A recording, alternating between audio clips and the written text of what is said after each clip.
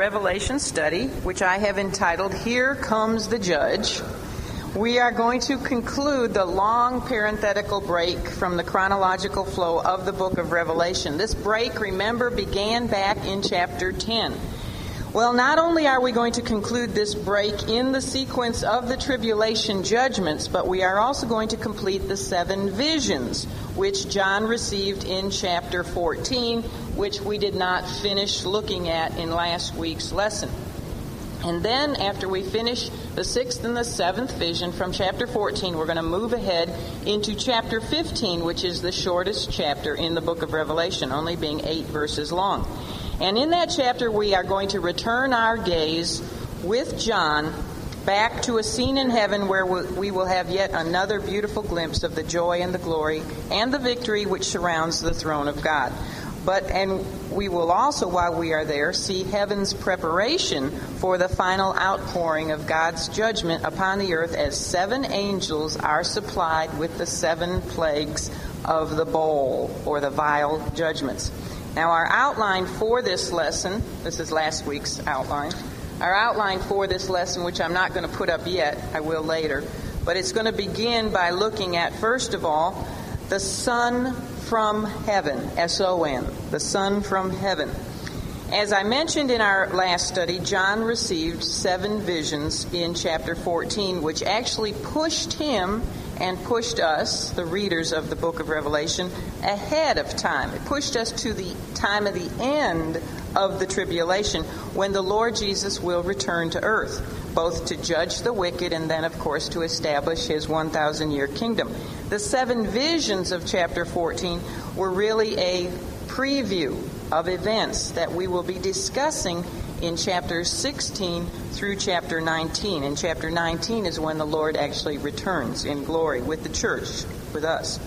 Now, we discussed the Lord's return to Mount Zion. This was the first vision. He returned to Mount Zion. John had a preview, prophetic view of that return, when the Lord will come to Jerusalem. And who was with him, waiting to meet him there? The 144,000 male virgins who will survive the tribulation and be both the first fruits of Israel and also the first fruits of the earthly people who will populate in their human bodies the millennial kingdom. And then we discussed the flying angel who will preach the everlasting gospel to all the world, so that no man will have an excuse for not having accepted Christ and for instead worshiping the Antichrist and receiving the mark of the beast, because this angel will make sure that everyone on planet Earth hears the gospel message. Then we also discussed in one of those visions, very briefly, the fall of both ecumenical and economical Babylon. And we will look at these 2 Babylons in much greater detail when we get to Revelation chapters 17 and 18. And then we discussed both the eternal doom in the lake of fire of those who will choose to live their lives without Christ. And then the 5th vision that we looked at last week was the eternal rest and the blessedness of those who will choose Christ and will not take the mark of the beast, and therefore they will risk their own lives in doing that. Now, as we come to the 6th and to the 7th visions of chapter 14, visions which also take us to the time of the end of the tribulation, we are going to see the Son of Man returning on a cloud with the sharp sickle in his hand. I'm behind already. That didn't take me long, did it? There's the sharp sickle. Why does he have a sharp sickle in his hand? Well, because he's coming as the what? The reaper and the judge. That's why I've entitled our lesson, Here Comes the Judge. He is coming to reap the harvest of overripe wickedness on the earth. And John actually has 2 visions, the 6th and the 7th vision, in the final the final verses of chapter 14. Those verses are 14 through the end, verse 20. And they are what we will call the grain harvest. He will reap, first of all, the grain harvest, and then secondly, he will reap the grape harvest. So let's look first of all at the grain harvest, and I'll put the outline up now so you can see where we're going. All right, the grain harvest, and for this we will read verses 14 to 16. Starting in verse 14 of chapter 14, John says, "And I looked, and behold, a white cloud, and upon the cloud one sat like unto the Son of Man, having on his head a golden crown, and in his hand a sharp sickle. And another angel came out of the temple, crying with a loud voice to him that sat on the cloud, Thrust in thy sickle and reap, for the time is come for thee to reap, for the harvest of the earth is ripe.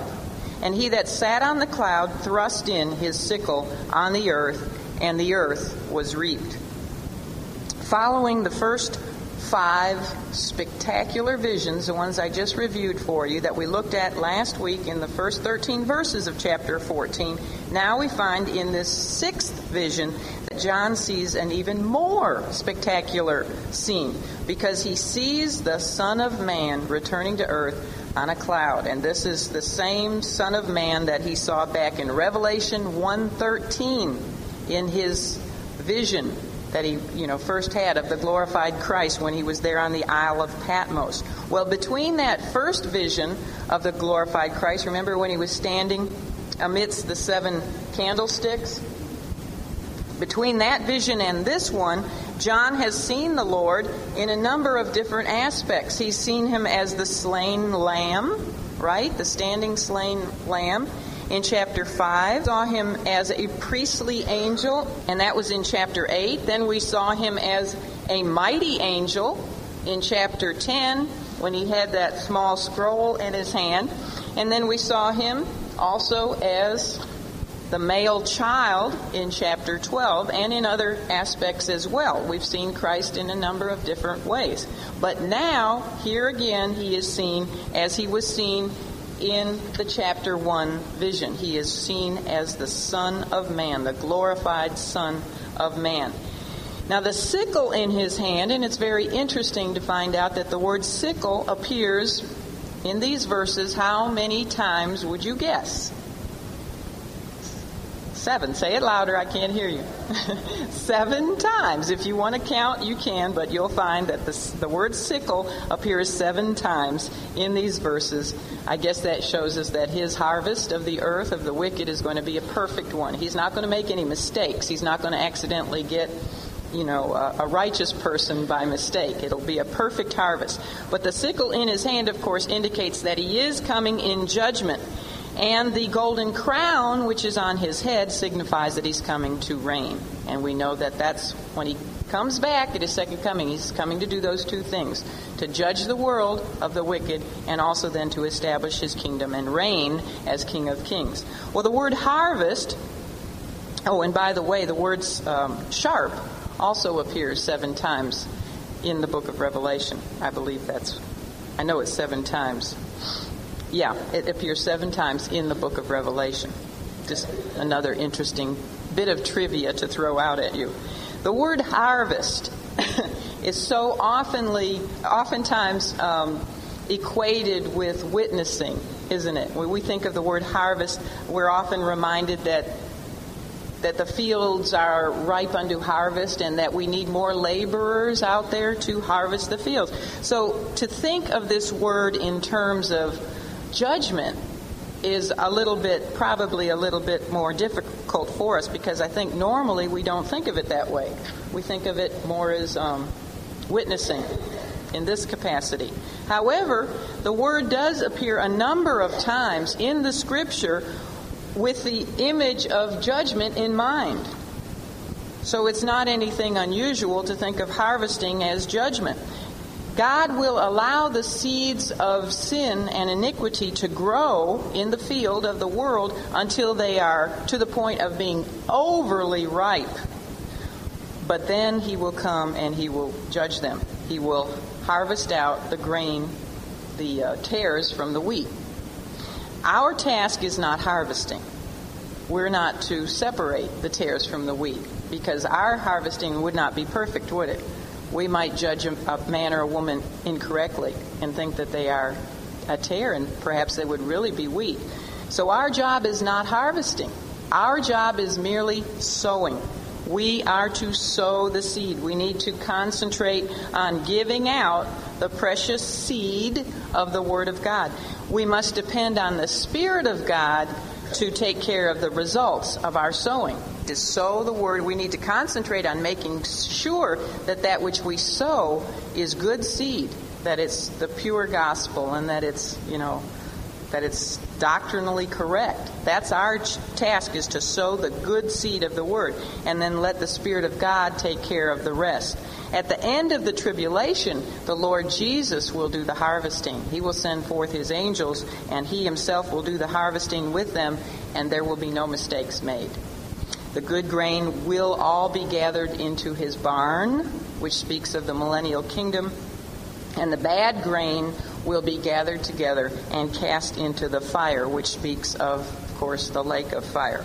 So that's His grain harvest. Then we also have His grape harvest. Let's look at verses 17 to 20. It says, "And another angel came out of the temple which is in heaven, he also having a sharp sickle.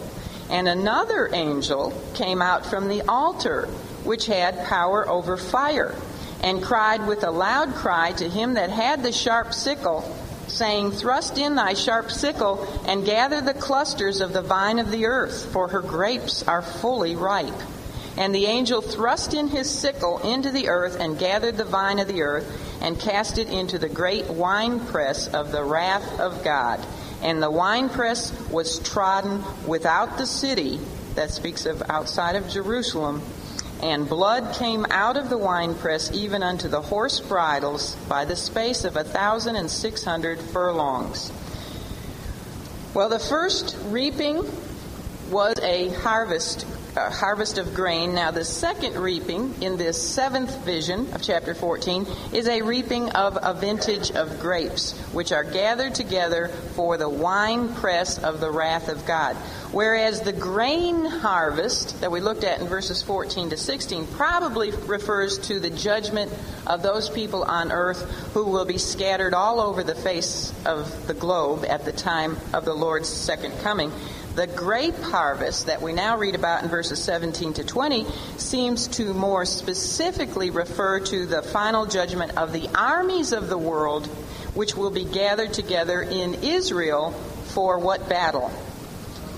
The Battle of Armageddon, the final last battle of Armageddon. Now, although Revelation 16, verses 13 to 16, that's what we'll look at when we get back from our break, although that chapter, those verses tell us that it's Satan and his demonic forces which will gather the world together, the armies of the world together, for this final last battle, the Battle of Armageddon, yet here in these verses from chapter 14, we learn that it is the sovereign Lord Jesus Christ who will actually be gathering these evil armies together, and He will do so for their own destruction. He's the one who sends forth the angels from His temple in heaven to cut off with their sharp sickle the fully ripe clusters of grapes, and then to cast them into the great winepress of the wrath of God. So although things from the world's perspective are going to look like Satan's in control, we've seen this over and over again, it's really the Lord God who is using Satan for His ultimate purposes. Now, the physical winepress that the Lord will use to execute His judgment is the valley of Megiddo. And we're going to talk more about that a little bit later in this lesson. This is a natural battlefield which will be turned into a winepress for the Lord's purposes. Now, in verse 17 here, John says that he sees another angel come out of the temple of heaven, and this angel is also carrying, just like the Son of Man was carrying, a sharp sickle, because when the Lord returns, He harvests, and He has His angels help Him in the harvesting process. Verse 18 tells us that immediately after that first angel, another angel came out, and he came out from the altar of the heavenly temple, which speaks of probably the brazen altar, because it says that he has power over fire. So that's probably a reference to the brazen altar. And this sixth angel of John's chapter 14 visions commands that fifth angel. The fifth angel has the sharp sickle. he commands him to thrust in the sickle and gather the clusters of the vine of the earth, for her grapes are fully ripe. And being fully ripe speaks of the fact that the wicked have become overripe with their wickedness, overripe on the vine of the earth, and they are overdue for the winepress of God's wrath. Now, the vine of the earth is mentioned twice in these verses. We see it in verse 18 and again in verse 19. And it stands in stark contrast to the vine of heaven. And who is the vine of heaven? Who said, I am the vine, the true vine. The Lord Jesus Christ is the vine of heaven. Actually, there are 3 different vines portrayed in the Scripture. There is Israel. Israel was the Lord God's vine, which he planted very carefully in the land of milk and honey. And he planted it and took great care of that vine in order so that it would produce fruit for his glory. But Israel failed God, didn't she? And so she had to be cut down. But she was cut down right there, not the root. Her root is still alive. Now, the vine today, as we just mentioned, is the Lord Jesus. He is the true vine. And believers in the church age are his branches, aren't we? He said, I am the vine, ye are the branches. We are branches in him.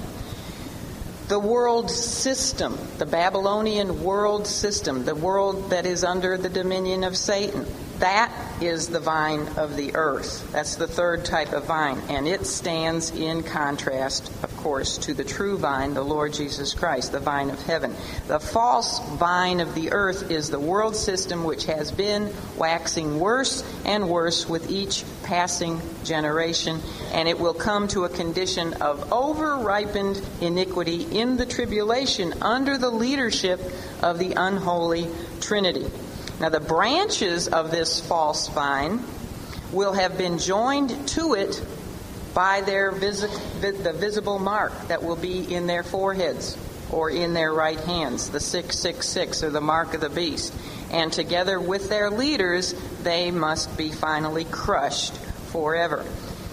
In verse 19, we're told that the 5th angel obeys the 6th angel, and he does indeed thrust his sickle into the earth, and he gathers the vine of the earth. And this is a picture here of the end-time gathering of the nations of the world into the valley of Megiddo, which is also known in the Scripture as the valley of decision in Joel chapter 3. And it's also called the valley of Jehoshaphat. And, of course, they are gathered together there for that final battle, the Battle of Armageddon. And this gathering is mentioned a number of times in the Scripture, not just here in Revelation. For example, in Joel 3:2 it says, and this is God speaking, I will also gather all nations and will bring them down into the valley of Jehoshaphat. And then we have Zechariah 14, verse 2, which says, for I will gather all nations against Jerusalem to battle. And then we have in Revelation 16:16, which we will look at, Lord willing, next time. It says, and he gathered them together, he being the Lord Jesus, he gathered them together into a place called in the Hebrew tongue Armageddon. That's the one time in the Scripture where we have that word, Armageddon. The winepress into which the nations are going to be gathered will be the site of the last great conflict between the Antichrist, who is possessed by Satan, and the true Christ, the Lord Jesus. A tremendous multitude of soldiers are going to be gathered together in the land of Israel. This will be Israel's final judgment, the final part of her purification process. They will be gathered together for a worldwide confrontation. And this will be the most massive war ever fought on planet Earth. Initially, these armies will all come together to fight one another and to eliminate Israel, wipe Israel off the face of the earth. And to fight, they will be fighting one another as well. But when they see the Lord Jesus Christ coming in the air with his church saints following behind him, they will actually, this is unbelievable, but they will actually have the audacity to then turn and attempt to fight him and to prevent him from returning, as if they possibly could. It will be Christ himself then who will execute the judgment of Revelation 14:20. It says, "And the winepress was trodden without the city." I told you that speaks of being outside of the city of Jerusalem, and the valley of Jehoshaphat, or the valley of Megiddo, or the valley of decision, whatever you want to call it, is outside of the city of Jerusalem. It says, "And the winepress was trodden without the city, and blood came out of the winepress even unto the horse bridles by the space of 1,600 furlongs." That's 185 miles. Now we know that it's Christ who treads this winepress, because Revelation 19 verse 15 says this of him. It says, "He," speaking of Christ, "treadeth the winepress of the fierceness and wrath of Almighty God." So Christ himself will be the one treading the grapes. This is a picture of the Lord Jesus, not as he came at his first coming, because when he came then, it was to shed his own blood, wasn't it? He came then to seek and to save those which were lost. He came to shed his blood for sinful men. Rather, this now is a picture of Christ at his second coming, when it is time for those who have trodden underfoot the Son of Man and have counted the blood of the covenant as an unholy thing. It is time for them to have their blood shed. And he will trod them underfoot, just as a grape trampler. I don't know if there's an official name for someone who does that, so I'm going to call him a grape trampler, just as a grape trampler would do in a wine press. The bloodshed at Armageddon will be so massive, and it will be so sudden, that it will be like the spurting forth of the juice from tremendously overripe clusters of grapes beneath the feet of those grape tramplers. The massive groups of soldiers will be so heavily thronged together in a naturally made wine press. I read that wine presses were usually rectangular in shape. And the valley of Megiddo is like a long rectangle. The armies that will come together for that, I mean, one of those armies may be as big as 200 million. They will be so thronged together in there, so heavily clustered together, that they will not be able to flee from the sudden arrival of the Lord Jesus Christ. And his blazing bronze feet of judgment will crush them. And like bursting grapes, their blood will squirt out, it tells us, to the height of a horse's bridle, which is about 4 feet high. And then, of course, his raiment will be utterly stained by their blood, their red blood. This is not a picture of the gentle Jesus that came at his first coming, is it?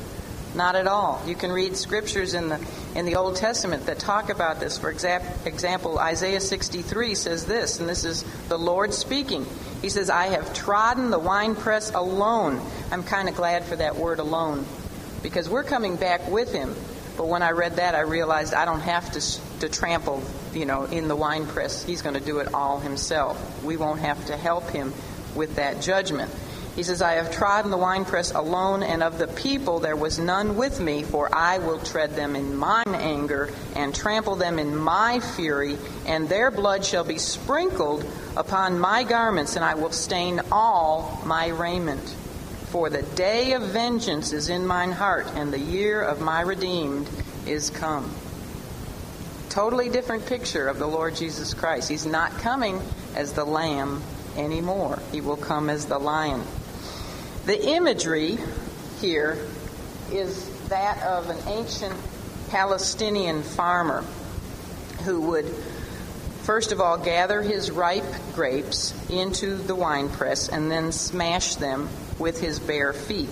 Or maybe he wouldn't do it. Maybe he'd hire other people to smash it with their bare feet. I always thought I would be a good grape trampler because I have such big feet. Could do the job in a hurry. They would do this in order, of course, to release their juices, their rich juices. And from that they would make their wine.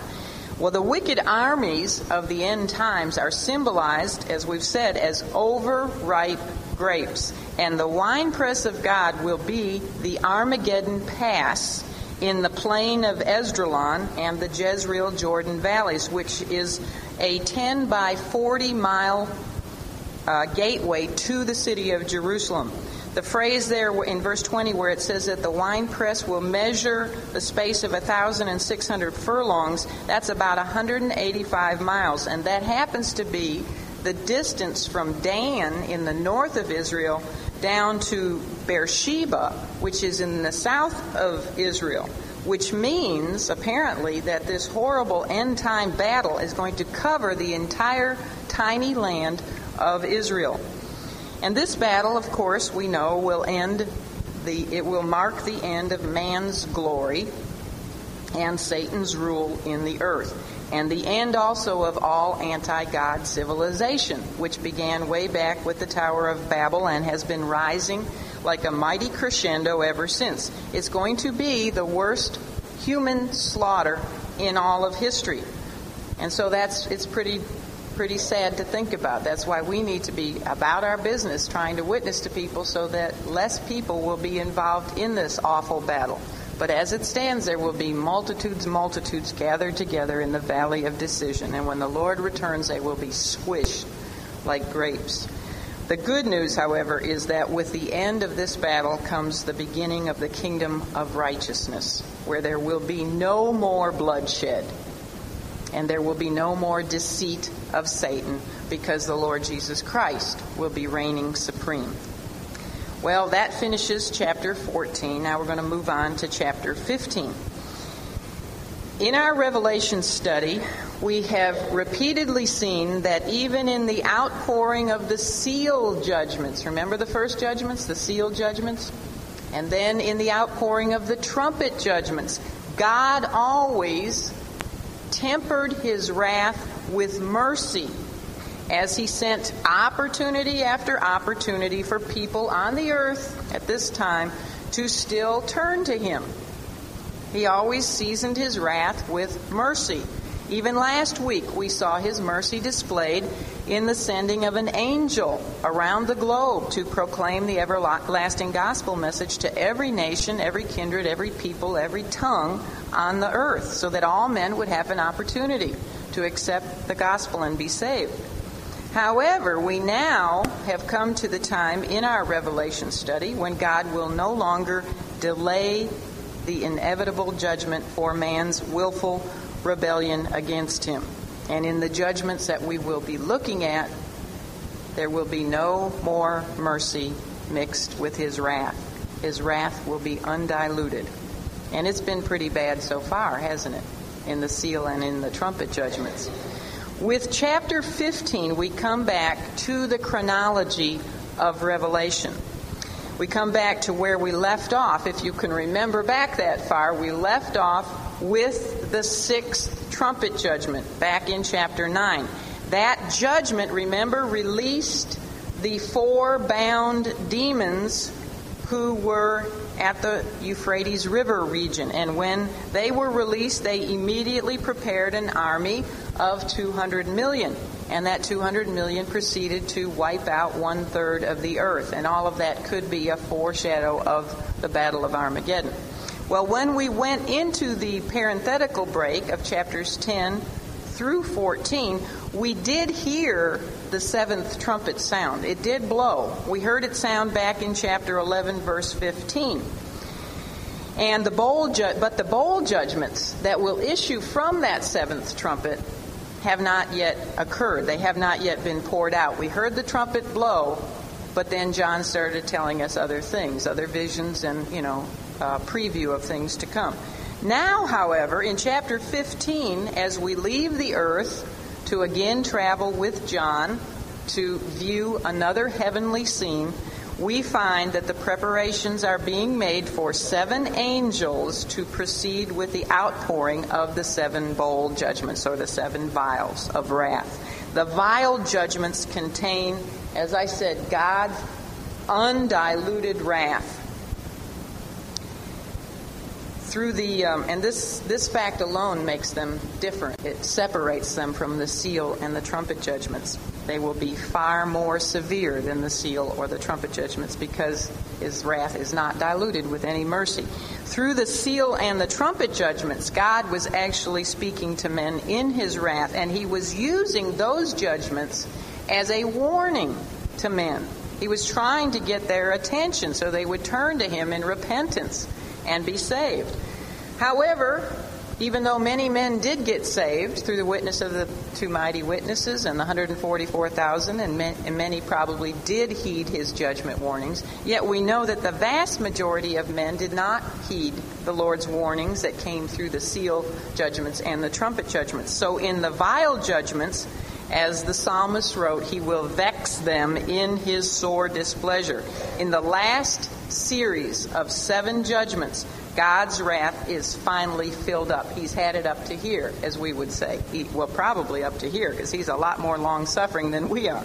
The cup of his wrath is now full. And the remaining earth dwellers, remember when we speak of earth dwellers, we're talking about the unsaved.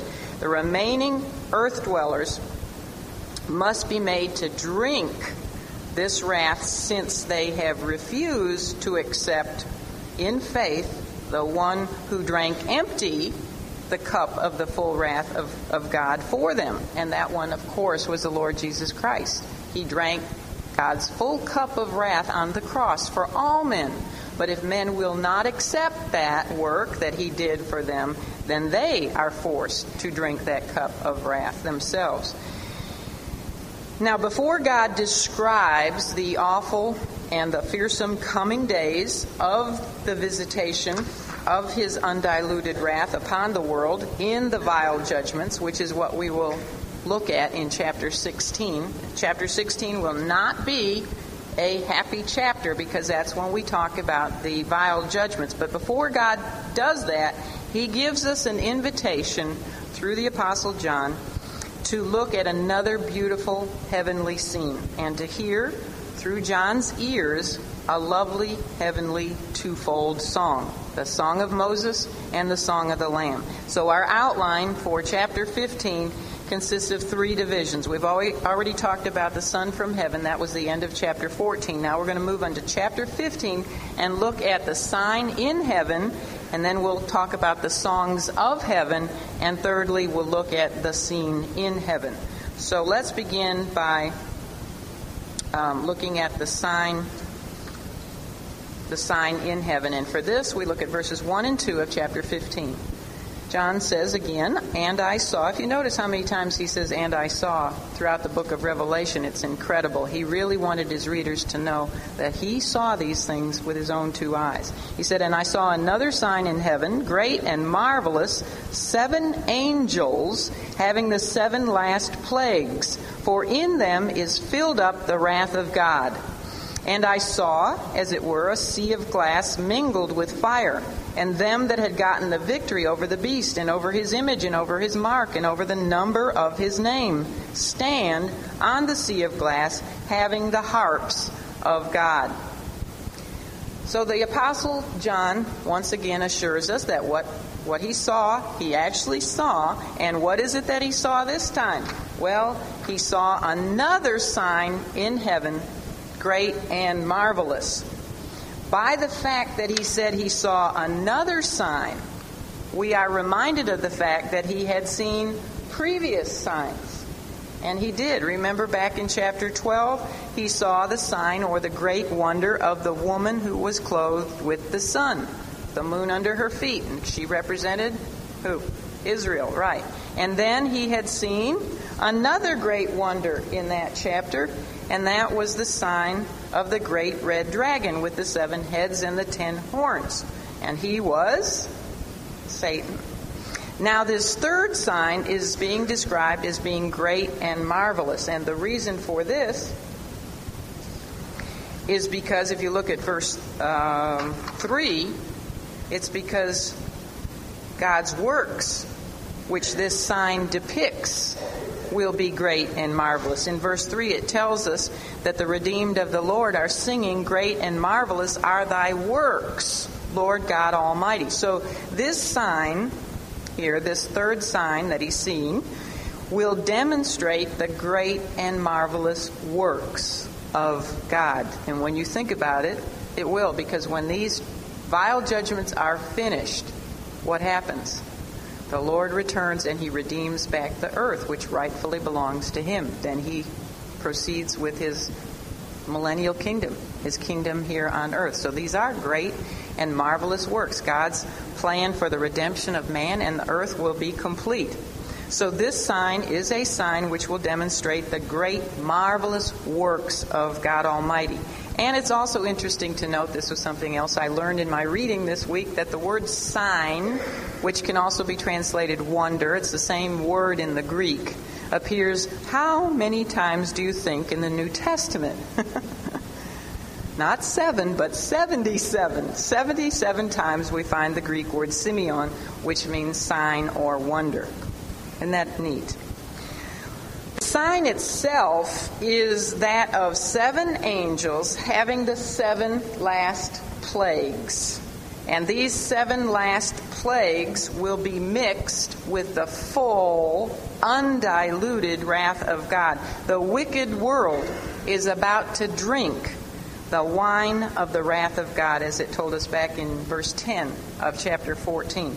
But prior to sending this third woe judgment, remember the angel back in chapter 8, verse 13, who said, he was the warning angel who said, woe, woe, woe to the inhabitants of the earth? Well, we've looked at 2 of those woes. The third woe is the 7 vial judgments.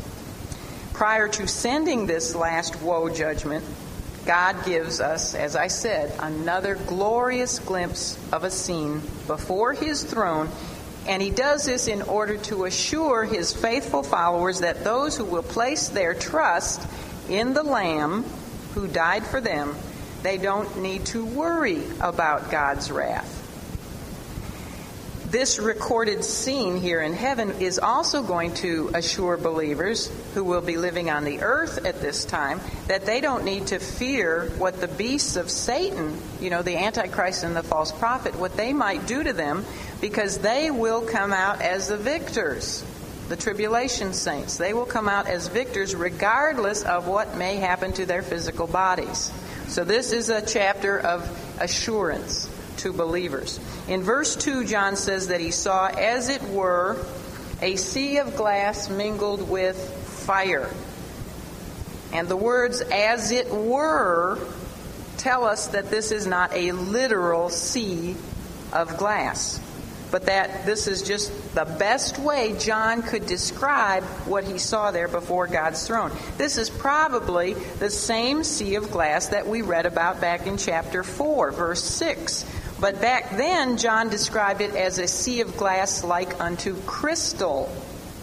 Crystal symbolizes the holiness of God. Now here, the sea of glass is said to be mingled with what? Fire. And what do you think that speaks of? Fire. Judgment, exactly. So now he describes it in a different way. It's the same sea. We'll see it again, this sea. We'll see the sea again. And it'll be described as transparent gold.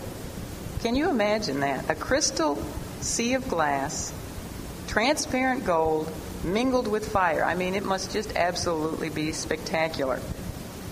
Here, however, it speaks of divine judgment, which is about to proceed from God's throne. Now, this fiery, glassy, crystal-like, transparent gold sea is not an ordinary sea, because the saints of God are able to stand on it. And this can also symbolize not only God's purity, his holiness, and his divine judgment, but this can symbolize his faithfulness. The sea of glass reflects the faithfulness of God, who is able to uphold his own. And others have suggested that it probably could symbolize the Word of God. The Word of God is referred to as a mirror in the Scripture, as a looking glass. The Word of God, with all of its precious promises, is that upon which God's saints can stand, firm and fast, right? So I think it probably symbolizes all of these things. Well, who is it that makes up the innumerable group which is standing here on this sea of glass with, notice again, harps? in their hands, and they are singing songs that we will read about in the next couple of verses. Well, it really isn't too difficult to figure out who this group consists of, because we are told by John that they are them that had gotten the victory over the beast and over his image and over his mark and over the number of his name. Now, if you count that, you find out that's a fourfold victory. 4 is the biblical number for the earth. So these are they who overcame the world system, which existed under the reign of the Antichrist on earth below. They are the ones who had refused to bow to the Antichrist or to his image, and they had refused to somehow or another be tattooed or implanted with his name or the number of his name. So who are they? They are the tribulation saints, of whom it was said back in chapter 12, verse 11, that they loved not their lives unto death. Because they refused the beast's mark, they were not permitted to buy or sell. And therefore many of them would have starved to death or have died from lack of protection. For example, freezing to death, especially in northern areas. If they weren't allowed to buy or sell, they would not have money to pay for electricity or gas or heat or whatever. And so many of them would freeze to death. Others would have been found and slain right on the spot. But all of them were faithful, and they were patient, and they were dependent on the Lord during their time of fiery trial. And so John sees that they have come through their great suffering in the great tribulation. They have come through victorious, and they have come through joyful. Remember, harps symbolize what? Joy. So they're joyful. And we find out in verses 4 and 5 that they actually have songs of praise on their lips. They sing the song of Moses and the song of the Lamb. But before we look at those two songs, let's get personal for a minute here. Ask, how about you? And how about me? We are, of course, not in the time of the Great Tribulation, and because of the Lord's promises, we will never have to experience the Great Tribulation or even the beginning of sorrows, if you know the Lord Jesus Christ, of course. If you don't know Him, you may have to go through that time of terror, but I hope that you will settle that while you can, while we're living in a day of grace. However, so we won't go through that awful time, because I do believe the church will be out of here before it all begins, but we do definitely, as we all know only too well, we do encounter trials and we do encounter testings in our lives, don't we? Some of us even experience great trials, great tribulations in our lives. We've all had some very, very significant times of trial and testing. I wonder if we have passed through those trials and have emerged on the other side, as we see these tribulation saints here, with joy still in our hearts. I hope and I would pray that your trials and testings have not taken away the joy of your salvation. Have you emerged on the other side of a trial or a test with a harp, so to speak, in your hands? You know, joy still in your soul. That song, "It Is Well With My Soul." That man lost his whole family other than his wife, but he was able to sing, "It is well with my soul." Are you able to emerge on the other side of a trial with a song of praise to God still on your lips? You know, James, who was the half-brother of our Lord, was able to tell us to count it all joy when we encounter various trials or diverse temptations. Why? Why could he say that? Why should we consider it joy to experience trials? I mean, that's not really a very joyful time in our life. Well, he tells us that we should consider it joy, because he says that trials do what to our faith? They test our faith, they prove our faith, they strengthen our faith. They produce in us patience, something we don't ever want to pray for, right? But trials do produce patience, and patience, he tells us, will do a perfect work in us. They will make us more perfect and more complete. In other words, they will make us more conformed to the image of the Lord Jesus Christ. None of us like trials, none of us like testings, but when we look back on them, we find out that they were the greatest times for spiritual growth in our lives, weren't they? We learn best through trials. And that's how we become more and more like our Lord. I hope that you are able to look at trials and testings, and some of you are in the middle of some of them. They always say that if you're not in one, you just came out of one, or you're about to go in one, because that's just the way that life is. Man is born to trouble as sparks fly upward, right? So I hope that you're able to look at trials and testings and troubles and tribulations from eternity's perspective. It makes such a difference when we can look from God's perspective, realizing that He is using these things in our lives. He's the potter, we're the lump of clay. He is using them to make us, to conform us into the image of His Son. And His Son is perfect and He is complete. The tribulation saints will emerge from their horrible time of trial perfect. They will emerge perfect and complete. And their trials, I can tell you for sure, are going to make our trials look very mild in comparison. We're going to be able to emerge from their trials, which will make ours look very mild in comparison. And they will be able to sing and have those harps in their hands. And if these saints can come through the great tribulation, a time when Satan himself will really be having his heyday. I mean, it will be hell on earth. If they can emerge from that time with joy and, still singing praises to God, then don't you think that you and I certainly ought to be able to maintain a song in our hearts regardless of our circumstances? And I'm not making light of anybody's circumstances, because I know that in this life we go through some really, really dark days. But God wants us to keep that joy in our heart and to look ahead at what awaits us. Always keep everything in eternity's perspective and know that one day everything will be made right. And I really do hope that no one is harboring a little bit of a root of bitterness, because that's one thing that can really, really rob your joy. Perhaps that you have a root of bitterness against an individual, someone who you are blaming for the hardships in your life. Or perhaps, and this may even be subconsciously, perhaps you have a little bitterness against God Himself.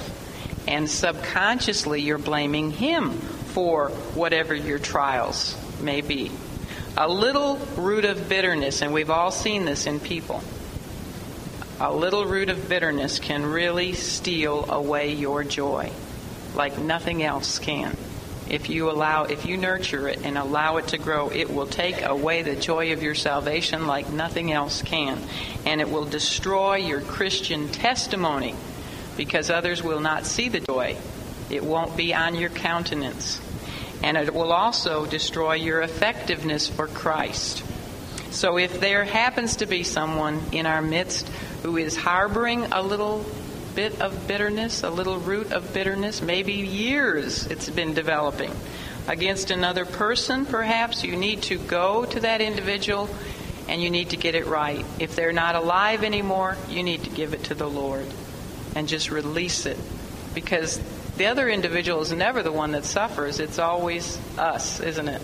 And if you're harboring something against God and blaming Him for something that happened in your life, don't do it. It may be the result of your own sin. It may be that you're living under the consequences of somebody else's sin. But do not blame God, because if you know God, everything He is doing is for your ultimate good and your ultimate, His ultimate glory. And if you don't know God, perhaps He's using that trial to get your attention. I know that's what He did in my life. He had to get me really low before I looked up to Him. Well, let's move on and look at the songs that they're singing, the songs of heaven in verses 3 and 4. He says, "And they sing the song of Moses, the servant of God, and the song of the Lamb, saying, Great and marvelous are thy works, Lord God Almighty, just and true are thy ways, thou King of saints. Who shall not fear thee, O Lord, and glorify thy name? For thou only art holy.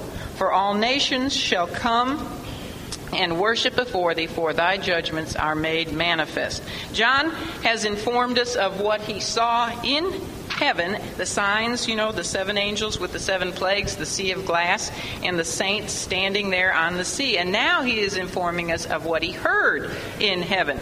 He hears a twofold song. He hears the song of Moses, the servant of God, and he hears the song of the Lamb. The song of Moses is a song which is found in 2 places in the Old Testament. It's found in Exodus 15, verses 1 to 21, and it's also found in Deuteronomy 32, verses 1 to 43.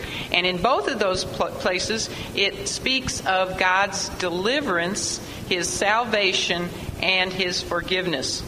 The song in Exodus chapter 15 was sung by Moses and by the children of Israel at the Red Sea.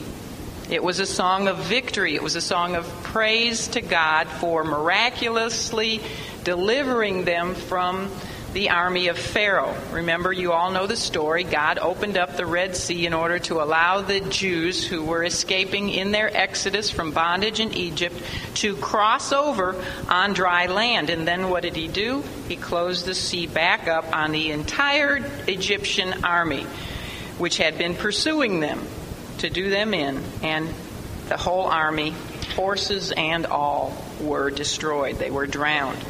So Moses and the children of Israel sang out, after this happened, they sang out a beautiful song of praise to the Lord. Wouldn't you also? If you had just seen that happen. I just watch it in the 10 Commandment video, and I start singing. It's so wonderful.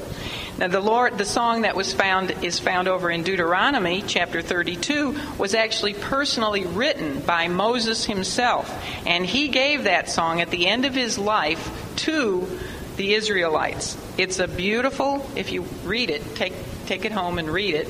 Read chapter 32 of Deuteronomy. It's a beautiful, comprehensive song which illustrates God's faithfulness to the Israelites. And it speaks there of his ultimate plan and purpose to defeat Israel's enemies.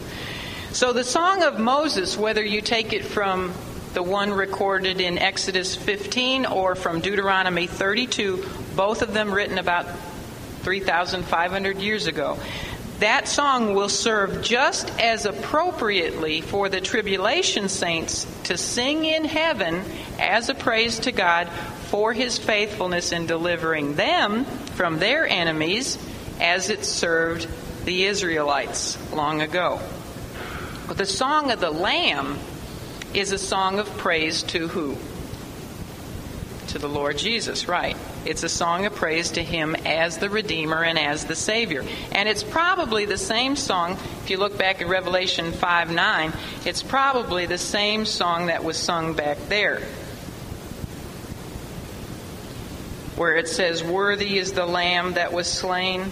Oh, and it might be 4:11 also is part of it. "Worthy is the Lamb that was slain to receive power and riches and wisdom and strength and honor and glory and blessing." Again, a 7-fold praise.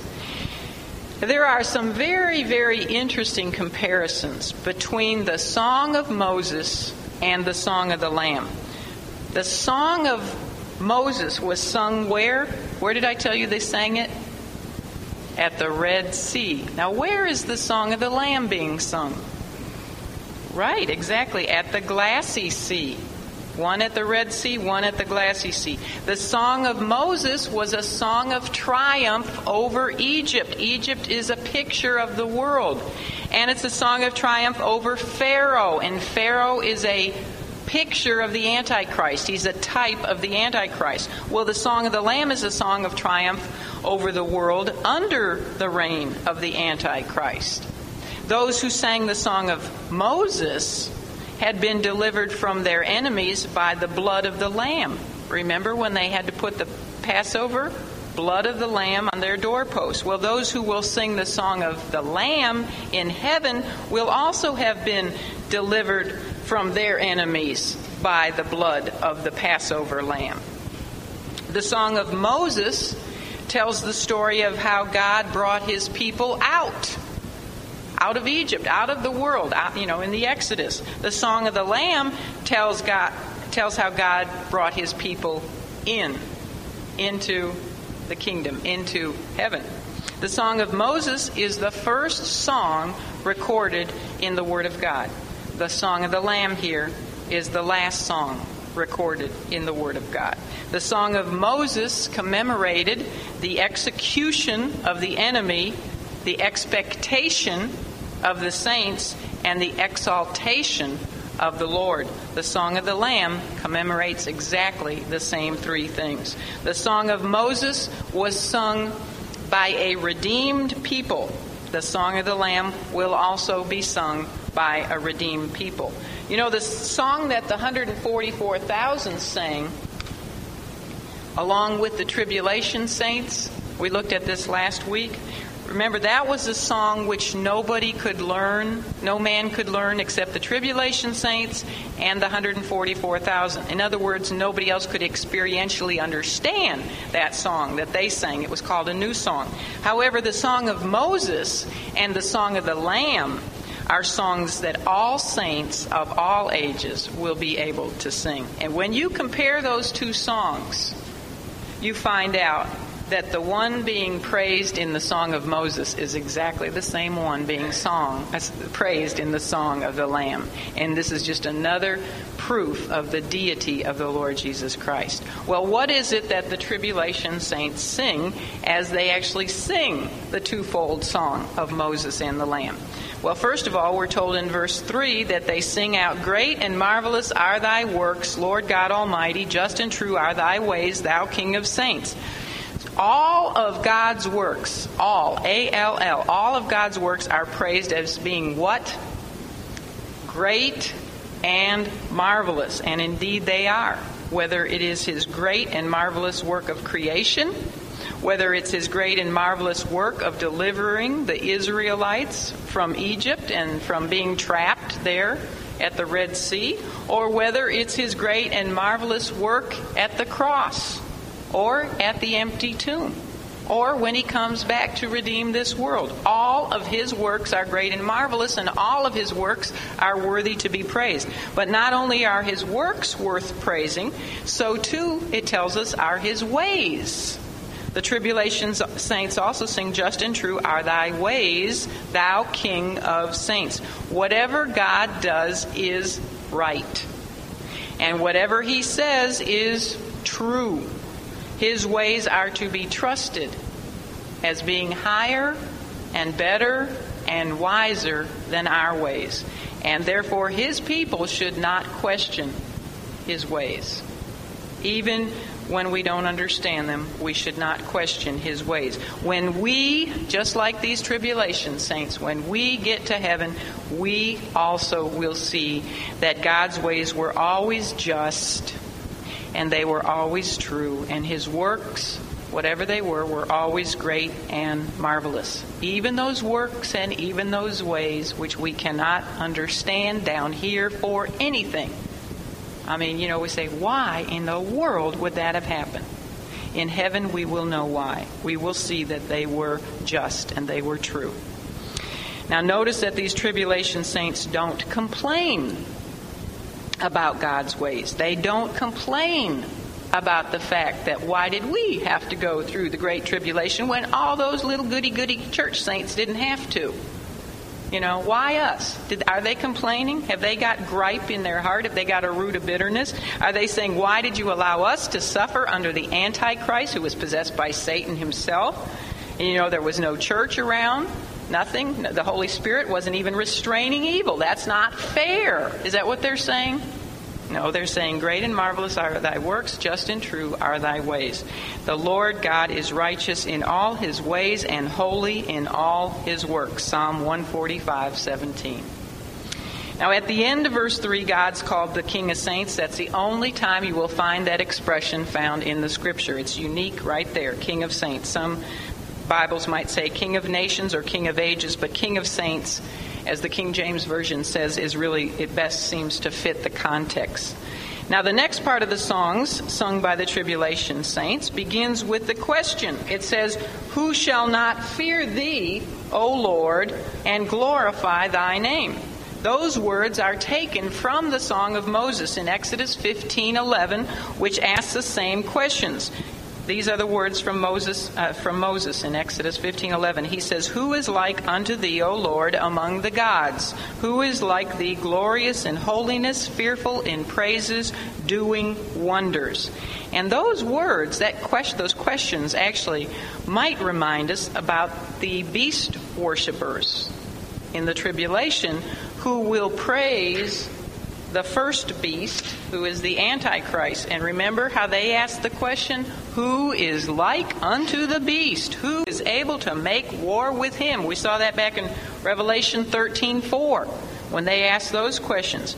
Well, the ones who are now singing the Song of Moses and the Song of the Lamb from heaven are the ones who know, experientially, they know who is like unto the beast.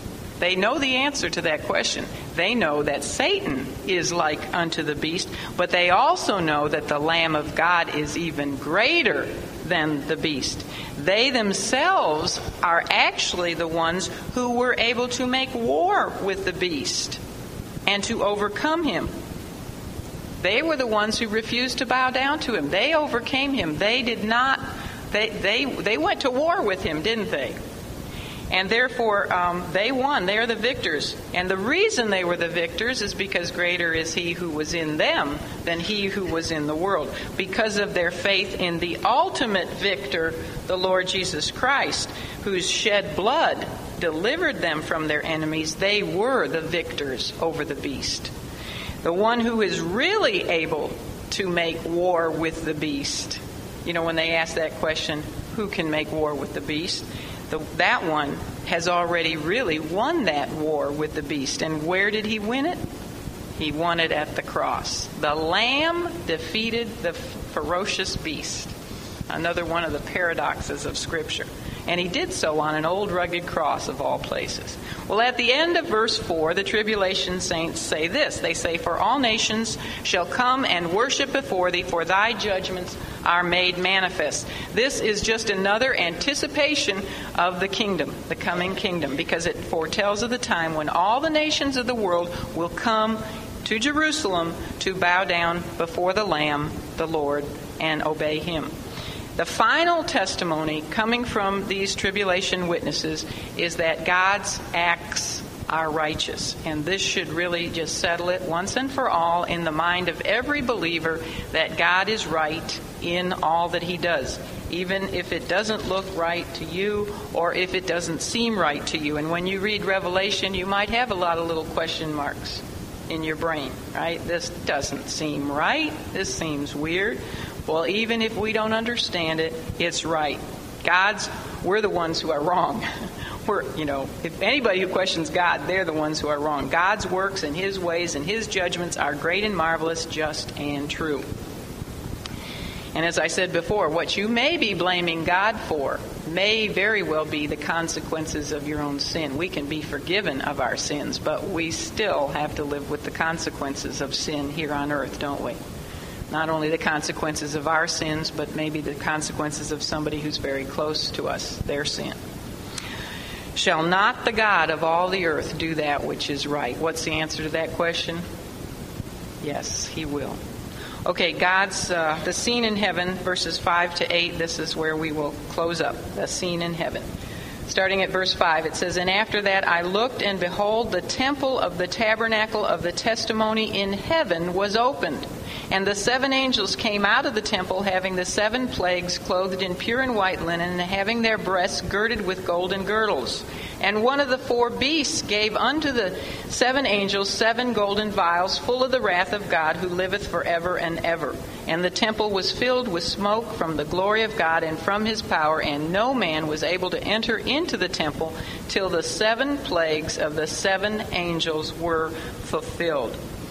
Well, John now sees the temple where the implementation of the 7 last judgments will begin. The 7 angels who will pour out the vile judgments on earth come directly out of the temple of God. And what does that tell us? It tells us very clearly that this final series of judgments proceed, just like the sealed judgments and the trumpet judgments, from God himself. They are not the result of man's mistakes. They are not the result of Satan's hatred and wickedness. These judgments are direct actions from God. Now the term in verse 5, the temple of the tabernacle of the testimony. Again, this is only used here, the only time in all the Word of God where we find this expression, the temple of the tabernacle of the testimony. What does that mean? Well, the testimony refers to the 2 tablets of the law upon which the 10 Commandments were written. We know that all Scripture is written by inspiration of God. Well, this is one case where we find that Scripture was given by inscription of God, because the 10 Commandments, called the Decalogue, were actually written by the finger of God. So that's the inscription of God. These special commandments, as you know, were written on 2 tablets of stone, and they were placed into the Ark of the Covenant, which was then put into the Holy of Holies. They serve as a continuing, well, nobody, they don't know where they are right now, but they did serve, and serve, of course, in the written Scripture, because we have them in the Word of God. They serve as a continuing testimony of God and of His holiness and of His standards for holiness for man. These are His standards for holiness. Can anybody live up to those standards? No. Well, in the Old Testament, the temple was called the tabernacle of the testimony because of the fact that it housed those 2 tablets of the testimony, the 10 Commandments. The word temple is found 15 times in Revelation. Doesn't have 7, does it? 15 times in Revelation. And if you can follow me for a minute, I want to show you another pre-tribulation rapture support. In other words, my belief that the rapture of the church occurs before the tribulation. In chapters 1, 2, and 3 of Revelation, which all have to do with the church age, we find the word church a number of times. I counted them, and now I can't remember how many times. Either the word church or the word churches is found something like 17 times in those 3 chapters. However, in those 3 chapters, chapters 1, 2, and 3, we never find the word temple. What does the temple have to do with? The church? No. We do not have a physical temple for the church. The temple is our bodies. But the temple building has to do with Jewish things. The Jews are the one who had a temple. So in the first 3 chapters that deal with the church, we don't find the word temple at all, but we do find the repeated use of the word church or churches. However, when we come to chapter 4, that begins the time of the hereafter things. In other words, the things that will happen on earth after the church. We don't ever find the word church again. No mention of the word church in chapters 4 till 19 when the Lord returns. And even then we don't have the word church. We have the word wife. Speaking of the church as the wife of the Lamb, and He's coming with her from heaven. She's coming from heaven. So in all those chapters that deal with the 7 years of tribulation, we do not find any mention of the church. We've told you before, the only mention that we think we may have is the 24 elders who could represent the church, but they're in heaven.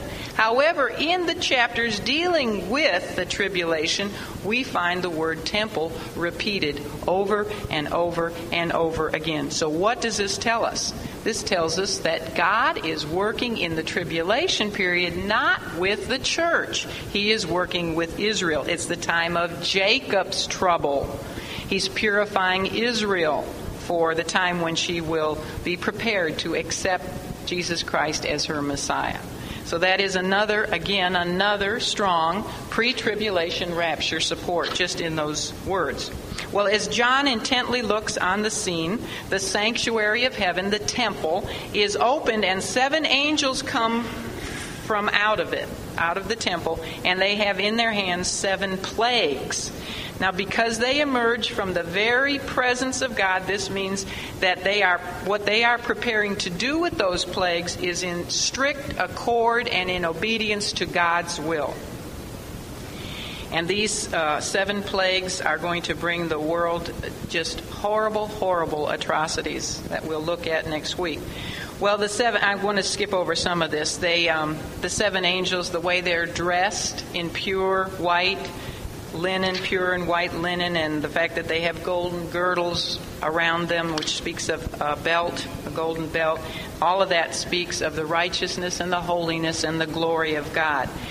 Now, the 7 vials, they're given 7 vials full of the wrath of God in verses 7 and 8. They already had the 7 plagues. They were given the 7 plagues in verse 1 and verse 6. We find out they had the plagues. Now, those plagues are to be poured out with the full wrath of God. By being given the bowls, they are receiving divine authority to pour out the 7 plagues on the earth beneath. And the extent of this judgment in these 7 vials is not only demonstrated to us by the number 7, which means complete. This is complete judgment, but also by the word full. The full wrath of God indicates the devastating character of these final judgments, because they are going to be wrath without mercy.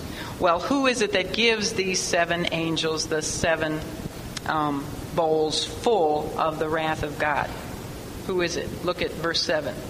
One of the 4 beasts. And that's not a beast, a vicious type of beast. That's one of the 4 living angelic creatures who we have met on several occasions in the book of Revelation. Remember, one has the face of a lion, one as a man, one as a young ox, and one as an angel. These 4 creatures are repeatedly brought to our attention, and they speak symbolically of God's creation. Remember how we talked of the fact that the lion represents the king of the wild animals, and the ox the king of the domestic, and the eagle the king of the birds, and man, of course. Well, which one, if you had to guess, which one of these 4 living creatures do you think would be the one that would give the 7 vials full of God's wrath to these 7 angels? We don't know. We're not told. But personally, if I had to take a guess at which one, because only one of them gives the bowls, I would say that it was the one with the face of a man. And why would I say this? Well, because man is the one who is responsible for the curse upon creation in the first place. And therefore, creation's redemption and freedom is intertwined with man. And when these bowls are finished, the curse from the earth will be lifted, and the world will be redeemed, and man will be redeemed. As the bowls are filled with wrath, then it tells us, so the heavenly temple is filled with smoke. As the angels emerge from the temple, it's filled with smoke that proceeds forth from the glory of God and from His power. Now, the temple, it also says there that no man will be able to enter into the temple until the 7 plagues of the 7 angels are filled. In other words, no one will be able to... I don't have a picture of that. I don't have a picture. I thought I did. No one will be able to get into the temple, access to God, until all of the bowls are completely poured out on the earth. In other words, the temple will be impenetrable by anyone until the vile judgments are completely finished. Now, there had been similar occasions to this which occurred in the Old Testament. I won't get into those. You can read about them in your notes. When the glory cloud of God, which was known as the Shekinah glory, when it would so fill the tent of the congregation or the tabernacle that no one was able to enter into it. The Shekinah glory is always associated in the Old Testament with the intimate presence of God Himself at times of great importance in His dealings with men. The glory cloud, here's a picture of it, assures men of God's divine presence and of the certainty of His divine purposes and His accomplishments. In other words, it's assurance that God's plans will be fulfilled. And with the completion of these vile judgments, God's plans will be fulfilled for earth. Now, as I mentioned, John said that no man would be able to enter into the temple until the 7 plagues were filled. We know from the Old Testament that the Shekinah glory rested on the Ark of the Covenant in the Holy of Holies in the temple itself, and that no one was permitted to enter into that Holy of Holies except the high priest, and he could only do it on one day of the year, the Day of Atonement.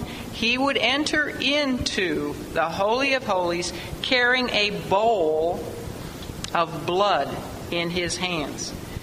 However, since the day of the Lord's crucifixion on the cross, when that veil that separated the Holy of Holies from the holy place, when that veil was rent in twain from top to bottom by God himself, since that day, the way into the Holy of Holies and into God's presence has been opened to everyone who, symbolically speaking, carries a bowl of blood before the Lord, just like the high priest did. And whose bowl of blood, so to speak, must we carry in order to have access into God's presence? Christ's blood, of course. Well, because men on earth at the time of the end of the tribulation will have rejected the shed blood and the death of the Lord Jesus for their sins, and instead they will have fallen down and bowed before the Satan-possessed Antichrist, who will have set himself up in the very place of the true Christ, and he will have set his image to be worshipped right in the very temple of God, probably right in the very Holy of Holies where the Shekinah glory of God once dwelt. Because of this, God's wrath is full. It's actually overfull. And so there will be no mercy for these followers of Satan and the beast. The entranceway into God's presence for them is barred. For those who have taken the mark of the beast, it will be too late. The summer will be past. How's that go? The summer is over, the harvest is past, and we have not been saved. That will be what they have to say. God's full wrath had one time been poured out on his very own Son on their behalf, but they rejected that bowl of blood shed for them, with which they could have entered into God's presence. And therefore, they will now have to suffer the full bowl of God's wrath themselves, with no mercy. And in the lesson to follow, Lord willing, when we come back, we will take a look at the final and the terrible judgments of the 7 plagues of the 7 bowls in the hands of the 7 angels. And it won't be a happy picture.